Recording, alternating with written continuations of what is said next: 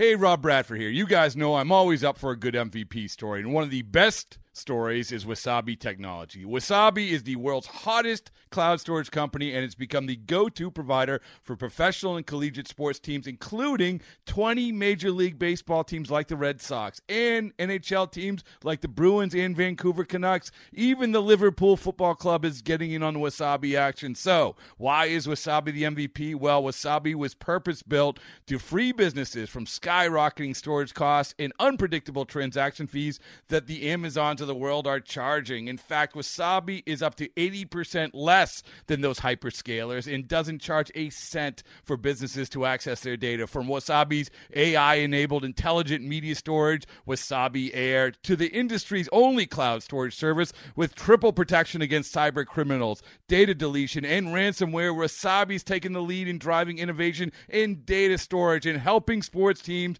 to unleash the power of their data. Wasabi, another Boston-based championship team. El mundo de las grandes ligas se complace en traerle un programa dinámico con Félix de Jesús, Sadiel Lebrón, Kevin Cabral y un grupo de profesionales. Segmentos con los diferentes deportes en su actualidad. Reportajes exclusivos sobre sus equipos favoritos. Entrevistas con peloteros, coaches y todas aquellas personas ligadas al béisbol. El mundo de las grandes ligas comienza ahora.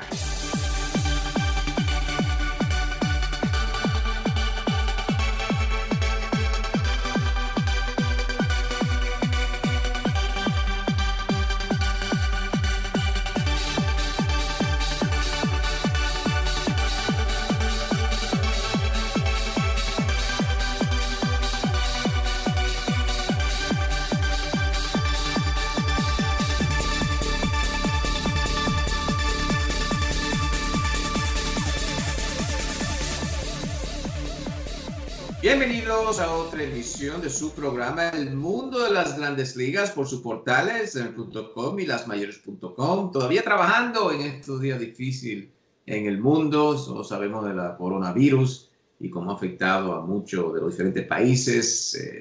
Aquí todavía no creo que hemos visto lo máximo, ¿no?, que se refiere a Estados Unidos, también el Caribe, otra parte del mundo, España, Italia, todavía sufriendo sobre esta pandemia, pero vamos a ver si hay un fin próximamente o definitivamente en 1 o 2 meses. El béisbol también, el Manfred ha dicho que, bueno, hay que esperar que las autoridades digan cuándo se pueda jugar otra vez béisbol. Muchos lo esperan, es un desahogo para muchos, estar fuera de la casa, pero hay que aguantarse hasta ver qué va a pasar con esta pandemia, porque lo hemos mencionado, se puede poner mucho más difícil antes de que mejore la situación, y le pedimos a todos que se queden en casa, disfruten del programa El Mundo de las Grandes Ligas. Nosotros estaremos aquí con ustedes cuanto dure esta pandemia. Nuestro productor, como siempre, Fred Kaplan de Colts, aquí con ustedes, Kevin Cabral, un servidor Félix de Jesús. Hay noticias también en lo que es el béisbol.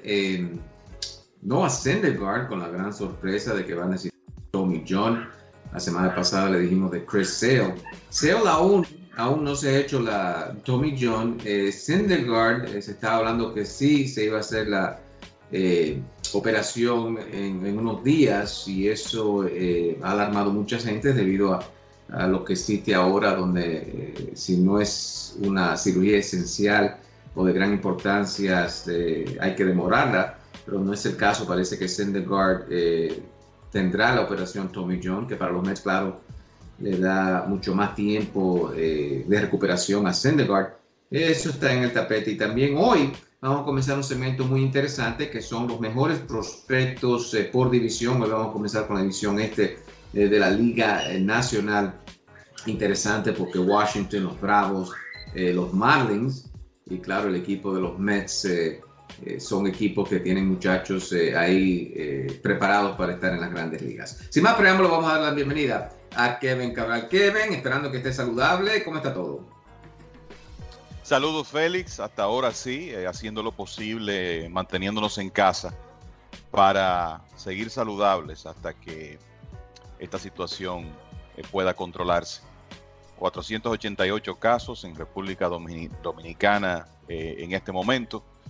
El número aumentando como en muchos lugares, pero de nuevo esperando que esto poco a poco pueda controlarse. Hay que hacer un sacrificio por el bien en el futuro inmediato, y ese sacrificio es quedarse en casa. Y eso es lo que estamos tratando de hacer, Félix, y buscando ocupaciones en que emplear el tiempo, claro, compromisos de trabajo también que hay que cumplir, aunque sea a distancia. Y yo creo que por lo menos el ser humano en esta época, estamos hablando de generaciones que no habían vivido una situación como esta, Félix, pero por lo menos la tecnología, la verdad que es una gran ayuda, porque de alguna manera te permite entretenimiento de diversas formas para hacer este tiempo más llevadero. Y creo que en estos días todos hemos estado muy agradecidos de la tecnología. No, definitivamente, y para los que tienen mucho más edad, también tenemos lo que son libros interesantes de béisbol. Ahí hay uno, no sé qué si lo ha visto, se llama The Wax Pack, de parte de Brad Balkinian. Interesante porque toma esas tarjetas, esas postalitas, especialmente que tiene Tops, la compañía, y el libro se trata sobre un paquete que abrió del 1986, así simplemente compró uno y entonces estará detrás del historial de cada jugador en ese paquete. Son cosas que uno puede hacer, en el béisbol hay muchas cosas que se pueden ver, mucha historia. Y como tú mencionas, Kevin, que por lo menos tenemos hoy en día YouTube y otros Netflix y cosas así para mantener a uno por lo menos ocupado en estos días donde es una pandemia mundial. Claro, es así, y déjame decirte que son momentos que uno toma de oportunidad para hacer ciertas cosas. Tú sabes que en más de una ocasión hay un libro muy famoso de un neoyorquino llamado Peter Goldenbuck, un libro que se editó originalmente en los 70, que se llama Dynasty, es el libro que narra la historia de los Yankees entre 1949 y 1964, la era de Casey Stengel, y el éxito sin precedentes y hasta ahora no repetido que tuvieron los Yankees en esos años. Y es un libro de muchas páginas, y en más de una ocasión como que le había tomado temor, porque con el poco tiempo que uno tiene normalmente, pues decía, bueno, ¿cuándo lo voy a terminar? Estoy aprovechando esta oportunidad para por lo menos avanzarlo bastante, y a pesar de que es un libro que de nuevo fue publicado originalmente en 1975, sigue siendo interesante porque narra todas, además de las historias de esas temporadas, también las historias de los grandes jugadores de los Yankees de esa época. Y yo creo que para cualquier fanático del béisbol, no solamente de los Yankees, es en realidad un buen material de lectura. O sea que uno busca la forma de mantenerse ocupado en estos días.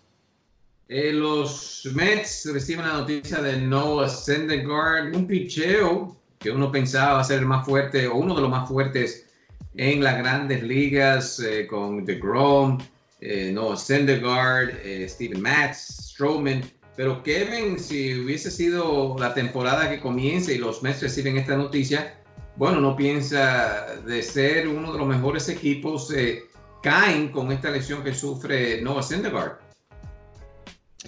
Sí, y mira, el problema de los Mets, Félix, es que es una rotación, como dicen en el argot del béisbol, top heavy, en el sentido de que los Mets tenían, ¿verdad? Porque ya no están completos sin Syndergaard, tenían un quinteto súper sólido con DeGrom, Syndergaard, Stroman, Rick Porcello, Steven Matz, y entonces agregaron a Michael Wacha. Entonces tú decías, bueno, hay 6 abridores, si se lastima uno de ellos, pues el equipo tiene por lo menos esa reserva, pero uno pensaba que si eso ocurría durante la temporada, porque una de las problemáticas de los Mets es que después de esos 6 hombres hay una caída de nivel dramática. O sea, si tú me dices, si uno de los 5 que restan se lastiman, y tú sabes que ahí está Matz y Wacha, que son 2 lanzadores con historial de lesiones que rápidamente han tenido una temporada completa, entonces ya tú caes en los Walker Locketts, en los Corey Oswalds, Lanzadores que realmente no están ni cerca del nivel de esas otras opciones de los Mets, a menos que tú no tomes la decisión de mover a Seth Lugo a la rotación, cosa que aparentemente no va a ocurrir. Y entonces, para mí, por eso, la salida de Syndergaard y el hecho de que lo va a sustituir, en este caso Waka, que es un lanzador que sí ha tenido sus momentos en grandes ligas, pero no está al mismo nivel ahora, eso podría costarle, qué sé yo, 3, 4, 5 victorias a los Mets, que podrían ser la diferencia entre clasificar o quedarse fuera. O sea que no hay duda que este es un tremendo golpe para el equipo. Una pena en el caso de Syndergaard, porque él es uno de los lanzadores con más talento, más potencial en el béisbol, un tremendo stuff, tremendo físico. Y uno siempre pensaba que este era un hombre que en algún momento podía ganar un premio Cy Young. Y quizá lo hace todavía. DeGrom ganó 2 después de hacérsela a Tommy John cuando estaba en ligas menores. Todo es posible, pero no hay duda que esto de alguna manera le entorpece el futuro inmediato, y hay que ver si él puede regresar como el mismo lanzador que coqueteaba con 100 millas por hora, que tenía ese slider que, aunque no estuvo bien el año pasado, en temporadas anteriores había sido un picheo poco menos que imbateable. Y sigue siendo sorprendente la cantidad de lanzadores abridores que pueden generar esa velocidad que se rompen eventualmente, Félix. Y podemos mencionar, qué sé yo, a Steven Strasburg, podemos mencionar a Nathan Eovaldi, al mismo Zach Wheeler, que hasta el año pasado estuvo con los Mets, Luis Severino. La lista es larga, y yo creo que es una demostración de que generar esa velocidad y hacerlo durante un periodo largo sin lastimarse es sumamente difícil. Así que, y lo otro en el caso de Syndergaard que yo creo que es digno de mencionar es que él es agente libre después de la temporada de 2021. O sea que aquí nos estamos... Se presenta una situación donde quizás lo que le queda a Syndergaard con los Mets es, por decirlo de alguna manera, un puñado de aperturas, porque digamos, él se operó hoy jueves 26 de marzo, 12, 15 meses para regresar, estaría en el mejor de los casos listo para el abril de la próxima temporada, más posible, yo diría alrededor del Juego de Estrellas, y ahí ya él necesitaría utilizar el resto de esa temporada para demostrar que está de regreso y entonces ir a la agencia libre. Y ya en una situación de agencia libre uno no tiene la seguridad de si él va a regresar con los Mets. Dicho esto, lo de Syndergaard, Kevin, vamos a llegar a, no sé a qué punto este año, pero vamos a llegar con algunos de los veteranos, si esto iba a ser su último año de jugar o el próximo año de jugar en las grandes ligas. Con la lista de prospectos que vamos a dar ahora por equipo, la división de la Liga Nacional, vamos a comenzar con ellos, de que tal vez termine su temporada y termine su carrera de las grandes ligas, si es que no se puede jugar este año. ¿Cuál sería un tope de tiempo que tú piensas, bueno, ya estos veteranos están en peligro de no jugar más en las grandes ligas? Sí, ¿qué día comenzamos en el béisbol, si es que comenzamos este año? Sí, yo creo que ahora mismo hay una gran incertidumbre en el mundo, con cosas más importantes que el deporte, lamentablemente. A mí me parece que Major League Baseball va a hacer todo lo posible por salvar la temporada, independientemente de que va a ser, yo te diría que mucho más corta que lo normal. No sé por cuánto, quizá existe la oportunidad de que se pueda jugar un calendario de 100 juegos. Yo creo que como se ven las cosas, como tú ves la situación de la ciudad de Nueva York en un 26 de marzo con el coronavirus, yo creo que es una utopía pensar que se va a jugar béisbol a finales de abril. Es más, yo creo que es casi imposible que se juegue béisbol antes de junio. Esa es la verdad. Así uno lo vislumbra, sobre todo que el béisbol obviamente es un deporte donde se congregan miles de personas. Si se va a jugar de manera normal, y sabemos que en este momento no existen ni remotamente las condiciones para que eso ocurra. Estamos hablando de distanciamiento social, de mantenerse en casa. O sea que hay que esperar, yo creo que la evolución de este proceso, que de nuevo es algo sin precedentes para la humanidad, para después pensar en béisbol. Pero me parece que obviamente el Major League Baseball va a hacer lo posible porque se juegue una temporada. Y tenemos ejemplos. 1981, por ejemplo, cuando se produjo la huelga de jugadores, el promedio de partidos jugados por equipo fue poco más de 100. Y en ese entonces se fue creativo, se utilizó un esquema de 2 mitades, se jugó una mitad hasta la huelga y luego cuando llegó el acuerdo se inició otra mitad para darle un poco más de emoción a esa parte. Recuerdo que la temporada se reanudó con el Juego de Estrellas en Cleveland ante más de 70,000 fanáticos y al otro día continuó la temporada después de un corto periodo de entrenamientos. O sea que yo creo que se puede, aun si es un calendario, como te decía, 100 juegos o algo que represente la mitad del calendario normal, 81. Pero lo que sí es cierto es lo siguiente: cuando se pueda jugar béisbol, si finalmente se dan esas condiciones en el año 2020, vamos a ver un esfuerzo por jugar la mayor cantidad de partidos posible. Ya se está hablando de la posibilidad de muchas carteleras dobles. Habrá que ver en ese escenario cuál es el manejo de roster que se le va a dar a la temporada, porque si tú tienes 3 dobles carteleras en una semana, el esquema de un cuerpo de lanzadores abridores tendrá que ser muy diferente y tú vas a tener que mantener algún tipo de flujo entre AAA y Grandes Ligas como uno lo ve. O sea que yo creo que hay mucho por discutir y mucho por definir, pero lo primero es en realidad llegar a un punto donde tú puedas tener actividades multitudinarias como el béisbol y claro, todos estamos muy deseosos de que eso ocurra más temprano que tarde. Y de nuevo, a mí me parece que se va a hacer lo posible por salvar la temporada, aun si termina más tarde, conociendo los inconvenientes en muchas ciudades por el tema del clima ya en el mes de noviembre. Pero yo creo que cualquier temporada que pueda montarse, Félix, es mejor que no jugar béisbol en el 2020.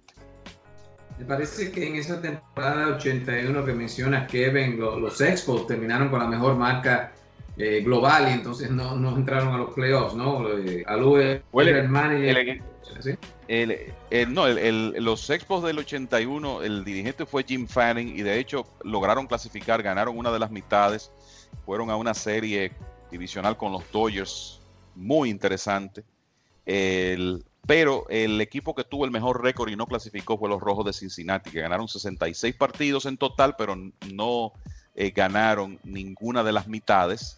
Y en consecuencia se dio esa situación injusta, pero se sabía que ese era el modelo que se estaba montando en una situación especial. Y debo decir, los Expos y los Dodgers ganaron series divisionales contra Filadelfia y Houston respectivamente, y luego jugaron una serie de campeonato que en ese entonces era el mejor de 5, y yo todavía tengo en mi mente de las cosas que uno siendo niño no olvida, Félix, viendo, me parece que un sábado en la tarde, el cuadrangular de Rick Monday contra Steve Rogers, que era el principal lanzador de los Expos. Lo trajeron a relevar en ese partido. Era un lunes, en realidad, 19 de octubre de 1981. Fue un partido que se jugó en la tarde, si mal no recuerdo. Y ese cuadrangular de Monday en la primera del noveno contra Steve Rogers decidió ese partido. De las cosas que uno no olvida de niño. Y recuerdo como fanático en esa temporada la angustia de un niño cuando de repente le pararon el béisbol. Por una situación que por la edad que tenía en ese entonces era difícil de entender, que por una huelga de jugadores habían parado la temporada. Me imagino que en 20 o 30 años muchos también se van a preguntar lo que pasó en el 2020, pero ya que no es una huelga y algo mundial, parece que van a tener mucho más nota los jóvenes ya para el año 2040 o 2050 por ahí. Interesante la historia del béisbol. Kevin, tenemos que tomar una pausa, pero al regreso entonces vamos a tocar algunos de los prospectos que están en la Liga Nacional División del Este, claro, para los equipos que participan en esa división, los 5 equipos, vamos a tocar eso con ustedes. Aquí están ustedes escuchando El Mundo de las Grandes Ligas. Recuerden, lo pueden bajar por el Apple Store, también Google Play.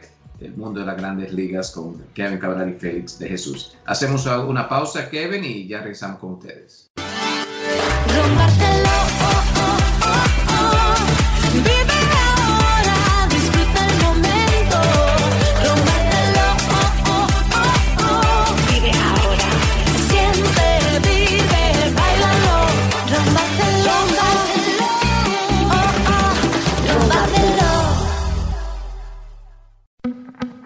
La oficina de abogados Bachu y Asociados, localizado en el 8746 Van Wyck Expressway, Kew Garden, Queens, New York. Bachu y Asociados, 718-297-6400, 718-297-6400. Comuníquese con David Bachu y recibe el apoyo legal que usted necesita. En Bachu y Asociados le pueden ayudar si usted resultó lesionado en casos de accidentes automovilísticos o de trabajo. Bachu y Asociados, bienes raíces, foreclosures, casos de inmigración y mucho más. Si no cuenta con presupuesto económico, no se preocupe. En Bachu y Asociados tomamos en cuenta su situación. Bachu y Asociados, con servicio a domicilio, y si es necesario, le buscan y le llevan hasta su casa. Bachu y Asociados, 718-297-6400, 718-297-6400. Bachu y Asociados.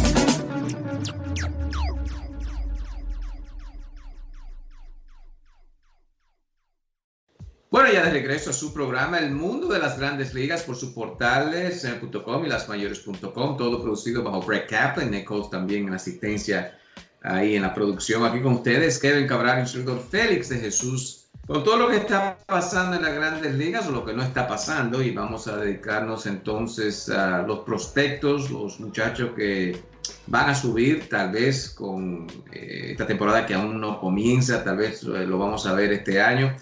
Y ya que comenzamos con el equipo de los Mets, que no van a tener un lanzador, en el caso de Noah Syndergaard, que estará fuera debido al Tommy John.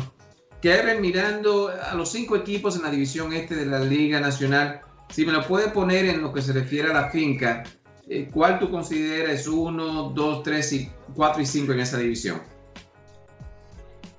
A ver, Atlanta, los Mets, los Marlins, Filadelfia, y el quinto equipo de la división es Washington. Yo te diría que ahora mismo Atlanta. Los Bravos todavía tienen mucho material interesante en ligas menores. Incluyendo un jardinero central, que es su prospecto número 1, que podría ser uno de los próximos jugadores de impacto que lleguen a Grandes Ligas con el equipo de los Bravos. Ellos tienen Acuña, ciertos otros jugadores ahí jóvenes. Acuña, por cierto, dijo que este año quería ser el primer jugador en llegar a 50 cuadrangulares, 50 bases robadas. Kevin, mirando entonces a los primeros 3 prospectos, ya que tú piensas que ellos tienen la mejor finca, ¿cuáles son entonces los 5 jugadores que tú piensas para el equipo de los Bravos? ¿Lo podemos ver a finales de este año o ya para el año 2021? Bueno, si vamos a hablar, yo creo que un aspecto es quiénes son los principales prospectos de la organización y otro es cuáles son los que están más cerca de Grandes Ligas. En realidad, el prospecto número 1 de los Bravos por consenso en este momento es un jardinero central dominicano que se llama Cristian Pache, que es en realidad un jugador que prácticamente desde que firmó su defensa era de Grandes Ligas, y él está proyectado como un hombre que va a ganar guantes de oro en las mayores, y no me parece que el tiempo de Ender Inciarte como centerfielder de los Bravos va a ser muy largo. Pache, vamos a decir que no es la clase de jugador ofensivo que es Acuña, ni mucho menos, pero ¿cuántos Acuña hay en Grandes Ligas? No son muchos. Creo que lo importante en su caso es el progreso que ha demostrado. El año pasado tuvo un promedio de alrededor de 280, mejoró su porcentaje de envasarse y conectó cerca de 60 extra bases, incluyendo 12 cuadrangulares. Los Bravos es un equipo que está pensando en ganar en el 2020. Obviamente Pache no va a comenzar con el equipo grande, lo hará en AAA cuando se pueda jugar béisbol, pero no hay duda que con su defensa plus, su velocidad plus, todo lo que puede hacer en cuanto a prevención de carreras, más temprano que tarde va a ser el center fielder de ese equipo. Otros hombres que tú podrías decir están bastante cerca de Grandes Ligas, de hecho algunos han llegado y es un tema de establecerse. Está el lanzador derecho, hay varios lanzadores de los Bravos que podrían estar compitiendo por un puesto en la rotación del equipo. Está Kyle Wright, que ya tiene varios años siendo de los principales prospectos, un hombre que puede tocar 98 millas con su bola rápida. pero tiene que mejorar su comando de la zona de strike. Lo vi un par de veces el año pasado y en realidad lo que se puede ver es eso, que él frecuentemente cae por debajo y cuando tú te conviertes en un lanzador predecible porque tienes que pender un lanzamiento porque caíste por debajo, en Grandes Ligas no te lo van a perdonar. Y creo que eso es lo que tiene que mejorar Wright. Hay otro lanzador que se llama Bryce Wilson, que también está bastante cerca de ya ser un jugador estable en Grandes Ligas con el equipo de los Bravos, un lanzador estable de rotación, ganó 10 juegos a nivel de AAA el año pasado. Entonces yo te completaría 5 nombres con Pache, el jardinero, el bateador de ambas manos, Drew Waters, que va a comenzar el próximo año posiblemente en AA, Wright, Ian Anderson y Bryce Wilson. Esos son 5 jugadores que no van a tomarse mucho tiempo más en ligas menores antes de establecerse en Grandes Ligas con los Bravos. Este equipo de los Bravos, y comenzamos con los Bravos ya que mencionamos, tienen la mejor finca o jugadores preparados para entrar en acción, el caso de Pache. Tenía 2 preguntas aquí. Entonces, ¿cuáles fueron los jugadores cuando el gerente general, ese lío que tuvo el equipo hace unos años que estaban firmando muchachos en el Caribe y le costó el trabajo al gerente general?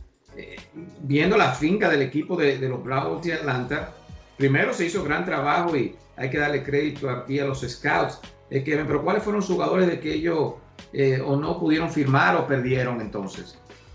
Hay una serie de prospectos dominicanos que ya han firmado con otras organizaciones. Algunos de ellos están bastante cotizados. Y yo creo que el hecho de que no se nota tanto la ausencia de ese grupo de jugadores es una demostración de la clase de material que tiene el equipo de los Bravos a nivel de Liga Menor, porque fueron varios, eso te puedo decir, que estuvieron involucrados en esa situación, en las violaciones lideradas por John Coppolela, es el nombre del gerente de esa época, que ahora mismo está fuera del béisbol de por vida. La verdad que le costó caro vamos a decir, el mal manejo que tuvo en esa época. Y déjame ver si por aquí te doy algunos de los nombres. Está un jugador, un torpedero dominicano llamado Kevin Maitán, que ahora pertenece al equipo de Anaheim. Perdieron un receptor llamado Abraham Gutiérrez. Hay también un jugador del cuadro interior que es prospecto de los Mellizos de Minnesota, llamado Junior Severino, y también un jardinero, un lanzador derecho, llamado Juan Contreras. En el momento en que esos jugadores fueron a las firmas de Julio 2, y de eso hace 4 años ya, 2016, en el ranking de ese momento de Béisbol América, Maitán estaba número 1, Severino número 8, Gutiérrez número 15, Contreras era el número 41, de todos los prospectos internacionales disponibles. O sea que, imagínate, perdieron el número 1 y el número 8. Y hay que decir que en el caso de Maitán, hasta ahora él no se ha desarrollado tan rápido como se pensaba en el momento que los Bravos le dieron su primer contrato profesional. De hecho, Maitán estuvo jugando clase A media el año pasado y batió apenas 214 puntos. Wow, bueno, como tú mencionaste, gran trabajo de los scouts ahí en los Bravos para mantener ese equipo, ¿no? Entre uno de los mejores hoy en día y, como tú mencionaste, con estos jugadores en un futuro inmediato también ayudando al equipo. Bueno, los Bravos entonces ahí van a estar bien por los próximos años. ¿Cuál sería el segundo equipo ahí, Kevin, mirando la finca en general, no muy a fondo, que tú piensas que también se van a poder nutrir de lo que tienen en la finca? Mira, yo creo que los Marlins de Miami poco a poco van construyendo un grupo interesante. Yo creo que ahora mismo tú podrías decir que en términos de material joven están bastante bien. Están en un momento obviamente diferente del el ciclo de un equipo, el ciclo ganador. Han estado perdiendo a nivel de Grandes Ligas, pero poco a poco firmando jugadores, haciendo cambios que le han permitido adquirir prospectos. Y, por ejemplo, los Marlins tienen a un lanzador dominicano que consiguieron en la negociación de JT Realmuto con el equipo de los Phillies. Se llama Sixto Sánchez. Es un lanzador con un físico, vamos a decir, bastante típico del lanzador dominicano, porque es un muchacho de 6 pies, 185 libras. No es un físico impresionante, pero normalmente tiene su bola rápida en entre 95 y 99 millas por hora, con buen comando de la zona. Y me parece que ya el 2020 debe ser el año en que por lo menos él se deje ver por primera vez en Grandes Ligas. Tienen un torpedero que adquirieron en un cambio con los Diamondbacks de Arizona, llamado Jazz Chisholm, que en realidad, por el hecho de que los Diamondbacks estaban necesitados de picheo y tienen en Grandes Ligas a Nick Ahmed, que es uno de los mejores torpederos defensivos del béisbol, pero que además de eso, pues, por ejemplo, el año pasado Ahmed pegó 19 jonrones, remolcó más de 80 carreras y es un jugador joven que va a estar ahí por 2-3 años más. Yo creo que por eso tomaron la decisión de ceder a Chisholm para conseguir un buen lanzador joven, que es Zach Gallen, que es parte de la rotación del equipo de Arizona. Pero los Marlins, al ceder a Gallen, consiguieron a un torpedero que batea a la zurda. El muchacho es nativo de Bahamas, es isleño, y es un torpedero que batea a la zurda, tiene poder, vamos a decir que por encima del promedio para esa posición, velocidad, un jugador que muchos ven como quizá alguien que pueda combinar 20 jonrones, 20 bases robadas en el futuro, y parece que va a poder quedarse en el short. O sea que ese es otro prospecto interesante de los Marlins. Tienen a Jesús Sánchez, que es un jardinero original de los Rays de Tampa Bay, también adquirido en cambio, bateador zurdo, con la posibilidad de eventualmente ser un hombre de, qué sé yo, quizá 25 cuadrangulares, pensando en el estadio de los Marlins en Grandes Ligas. Y otro lanzador, un segundo pitcher dominicano, también de excelente bola rápida, que se llama Edward Cabrera. O sea que poco a poco ahí los Marlins están juntando un material interesante que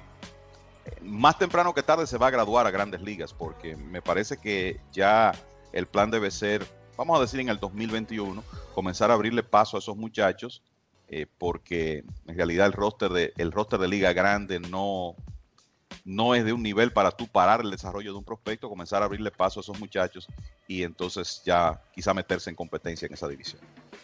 Y va a ser bastante interesante, Kevin, y también como el comienzo de Stanton, debido a las lesiones, no ha sido, diría, de tan importancia cuando se hizo el cambio, que no pensaba que Stanton ya por lo menos hubiese ganado 2 o 3 MVP aquí con el equipo de los Yankees. A él no hacer eso, tal vez algunos de los fanáticos de los Marlins han perdonado un poco a su dueño Derek Jeter, ya que estos prospectos, como tú mencionas, tal vez den la cara por esos cambios de Stanton, Ozuna, que todos sabemos fueron movimientos financieros, pero tal vez en unos años pueda ver el fruto aquí los fanáticos de los Marlins. Por cierto, el equipo de los Yankees, con algunos movimientos en el día de hoy, a la AAA van Tyler Estrada, el venezolano, Ben Heller y Michael King. King se pensaba que se podía quedar en el equipo grande con algunas de las lesiones, pero hoy toma la decisión el equipo de los Yankees en mandar esos prospectos a AAA. Y David García, también el prospecto dominicano,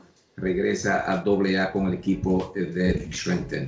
Ya hemos hablado entonces de los Bravos y Marlins, Kevin, en la lista entonces número 3 en esa división, lo que se refiere a finca y jugadores ya preparados para ayudar a este equipo de los Mets o de los Mets, Phillies o Nacionales, el que sea el equipo que esté en el tercer lugar ahí en los próximos años. Yo creo que en tercer lugar los Phillies, y es más que nada por sus 2 principales prospectos. El número 1 es el antesalista Alec Bohm, que es un jugador que, aunque el año pasado terminó en AA y puede que esta temporada inicie en AAA, para mí está cerca de Grandes Ligas. Un buen bate, un muchacho que bateó 305 el año pasado, buen porcentaje de envasarse, 30 dobles, 21 cuadrangulares, 80 carreras impulsadas. Me parece que ese es otro bate que los Phillies van a poder incorporar a su alineación tan temprano como en el 2020, quizás no desde el principio, pero sí durante la temporada. Y el otro prospecto que yo creo que es digno de destacar es Spencer Howard, que es un lanzador derecho que el año pasado tiró muy bien, no tuvo una temporada completa, tuvo 15 aperturas, pero tuvo promedio de carreras limpias de 2.03. Uno de esos brazos de poder, toca 99 millas. Estuvo muy bien en la Liga de Arizona en el otoño, y aunque los Phillies tienen el panorama de su rotación bastante claro para el 2020 con Aaron Nola, Jake Arrieta, Zach Wheeler y un grupo ahí de 3-4 lanzadores, Zach Eflin, Vince Velázquez, Nick Pivetta, que van a estar buscando 2 puestos. A mí me luce que si Howard comienza bien en AAA y hay algún tema con el picheo abridor de Grandes Ligas de los Phillies, lo podríamos ver con el equipo. Creo que esos son los 2 jugadores así más dignos de destacar. En este momento los Phillies tienen muchos prospectos que están todavía lejos de llegar a Grandes Ligas, muchos prospectos en las bajas ligas menores, pero Pom y Howard van a poder ayudar al equipo tan pronto como en el 2020 quizá. Bueno, dejan los Mets y el equipo de los Nacionales de Washington.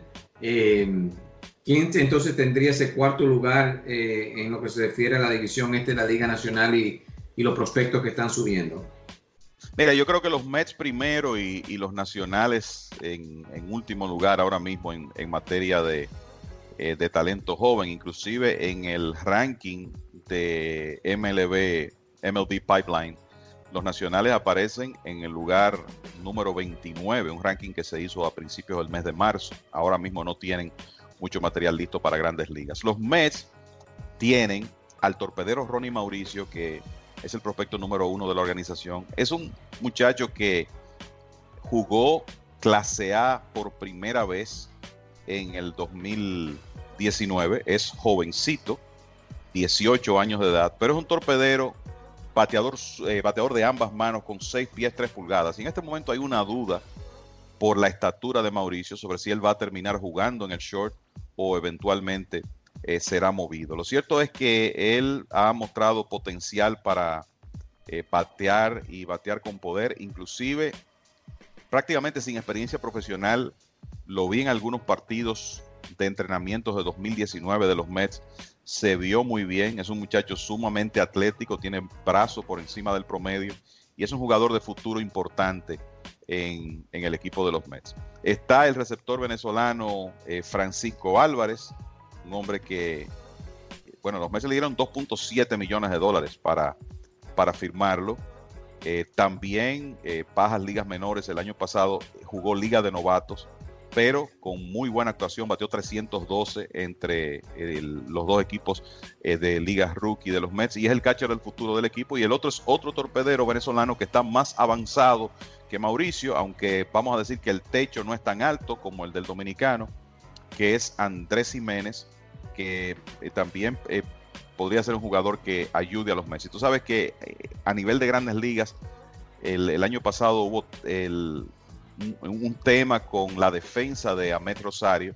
Bueno, si los Mets en algún momento entienden que tienen que mover a Rosario de posición, pues Jiménez podría ser por lo menos una solución a corto plazo hasta que Mauricio llegue a Grandes Ligas, si es que se queda en la posición de short. En el caso de los Nacionales, la realidad es que para futuro inmediato ahí lo que hay que buscar es Carter Kieboom, que es un jugador que podría ser parte de la solución en la segunda base de los Nacionales en el 2020. Y un torpedero, un jugador, vamos a decir que del medio del infield, porque es posible que termine moviéndose a la intermedia, dominicano, bateador zurdo, que se llama Luis García. No tuvo una gran actuación el año pasado a nivel de ligas menores, pero lo que ocurre con García es que él siempre ha sido sumamente joven para los niveles donde ha jugado, y el año pasado lo colocaron en AA con 19 años de edad, y es otro jugador también con buena proyección que tiene el equipo de los Nacionales. Después de ahí, de nuevo, es una finca que en este momento no cuenta con un gran material. Es un equipo que ha hecho muchas inversiones en Grandes Ligas, tiene varios años terminando en buenas posiciones en el standing y por tanto escogiendo tarde en el draft y sin recibir mucho dinero para invertir en firmas internacionales y eso sin dudas termina reflejándose. Fíjate que Houston, que ha sido uno de los equipos más exitosos de los últimos años y que le sacó tremendo provecho al material que desarrolló en esos años donde estaba fuera de competencia, los Astros aparecieron en los rankings organizacionales de antes de la temporada en el lugar número 28, porque ya todos esos prospectos se han graduado a grandes ligas y es lo que pasa con los nacionales también. También hace unas horas el equipo de los Reyes de Tampa adquieren al mexicano Esteban Quirós de los Padres. Eso es para completar el cambio que se hizo en diciembre entre los equipos, donde Tommy Pham y Jake Cronenworth pasaron al equipo de los Padres, mientras los Reyes recibieron a Hunter Renfroe y también al prospecto Xavier Edwards.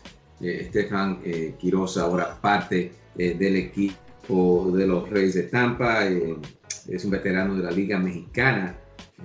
Última vez que participó en el béisbol aquí organizado fue en la Liga Menor con el equipo de los Red Sox de Boston. Eso fue en el año 2017-2018. Bueno, Kevin, ¿algunos comentarios finales? Bueno, yo creo que lo más importante ahora es decirle a la gente que se cuide, Félix, que permanezca en casa, que siga las instrucciones de los organismos oficiales y esperamos que esta situación de la pandemia pueda mejorar lo más rápido posible.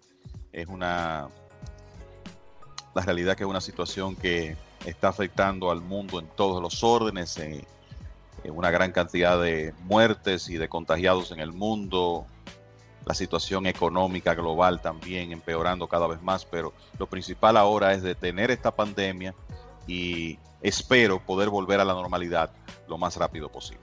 Mientras tanto, quédese en casa. De parte de la producción Precap. Vive ahora, disfruta el momento. Vive ahora, siente, vive, bailalo. Rómbatelo, rómbatelo.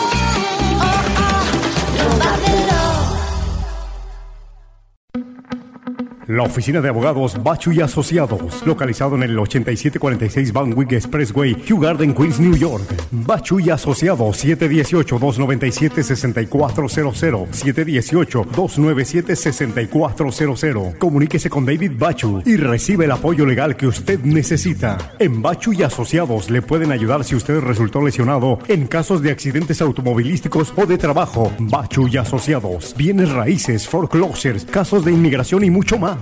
Si no cuenta con presupuesto económico, no se preocupe. En Bachu y Asociados tomamos en cuenta su situación. Bachu y Asociados, con servicio a domicilio y si es necesario, le buscan y le llevan hasta su casa. Bachu y Asociados, 718-297-6400, 718-297-6400. Bachu y Asociados.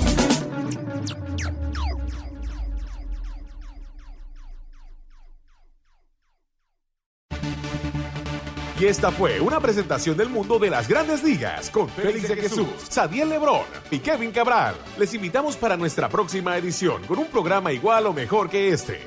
Muchas gracias por sintonizar El Mundo de las Grandes Ligas.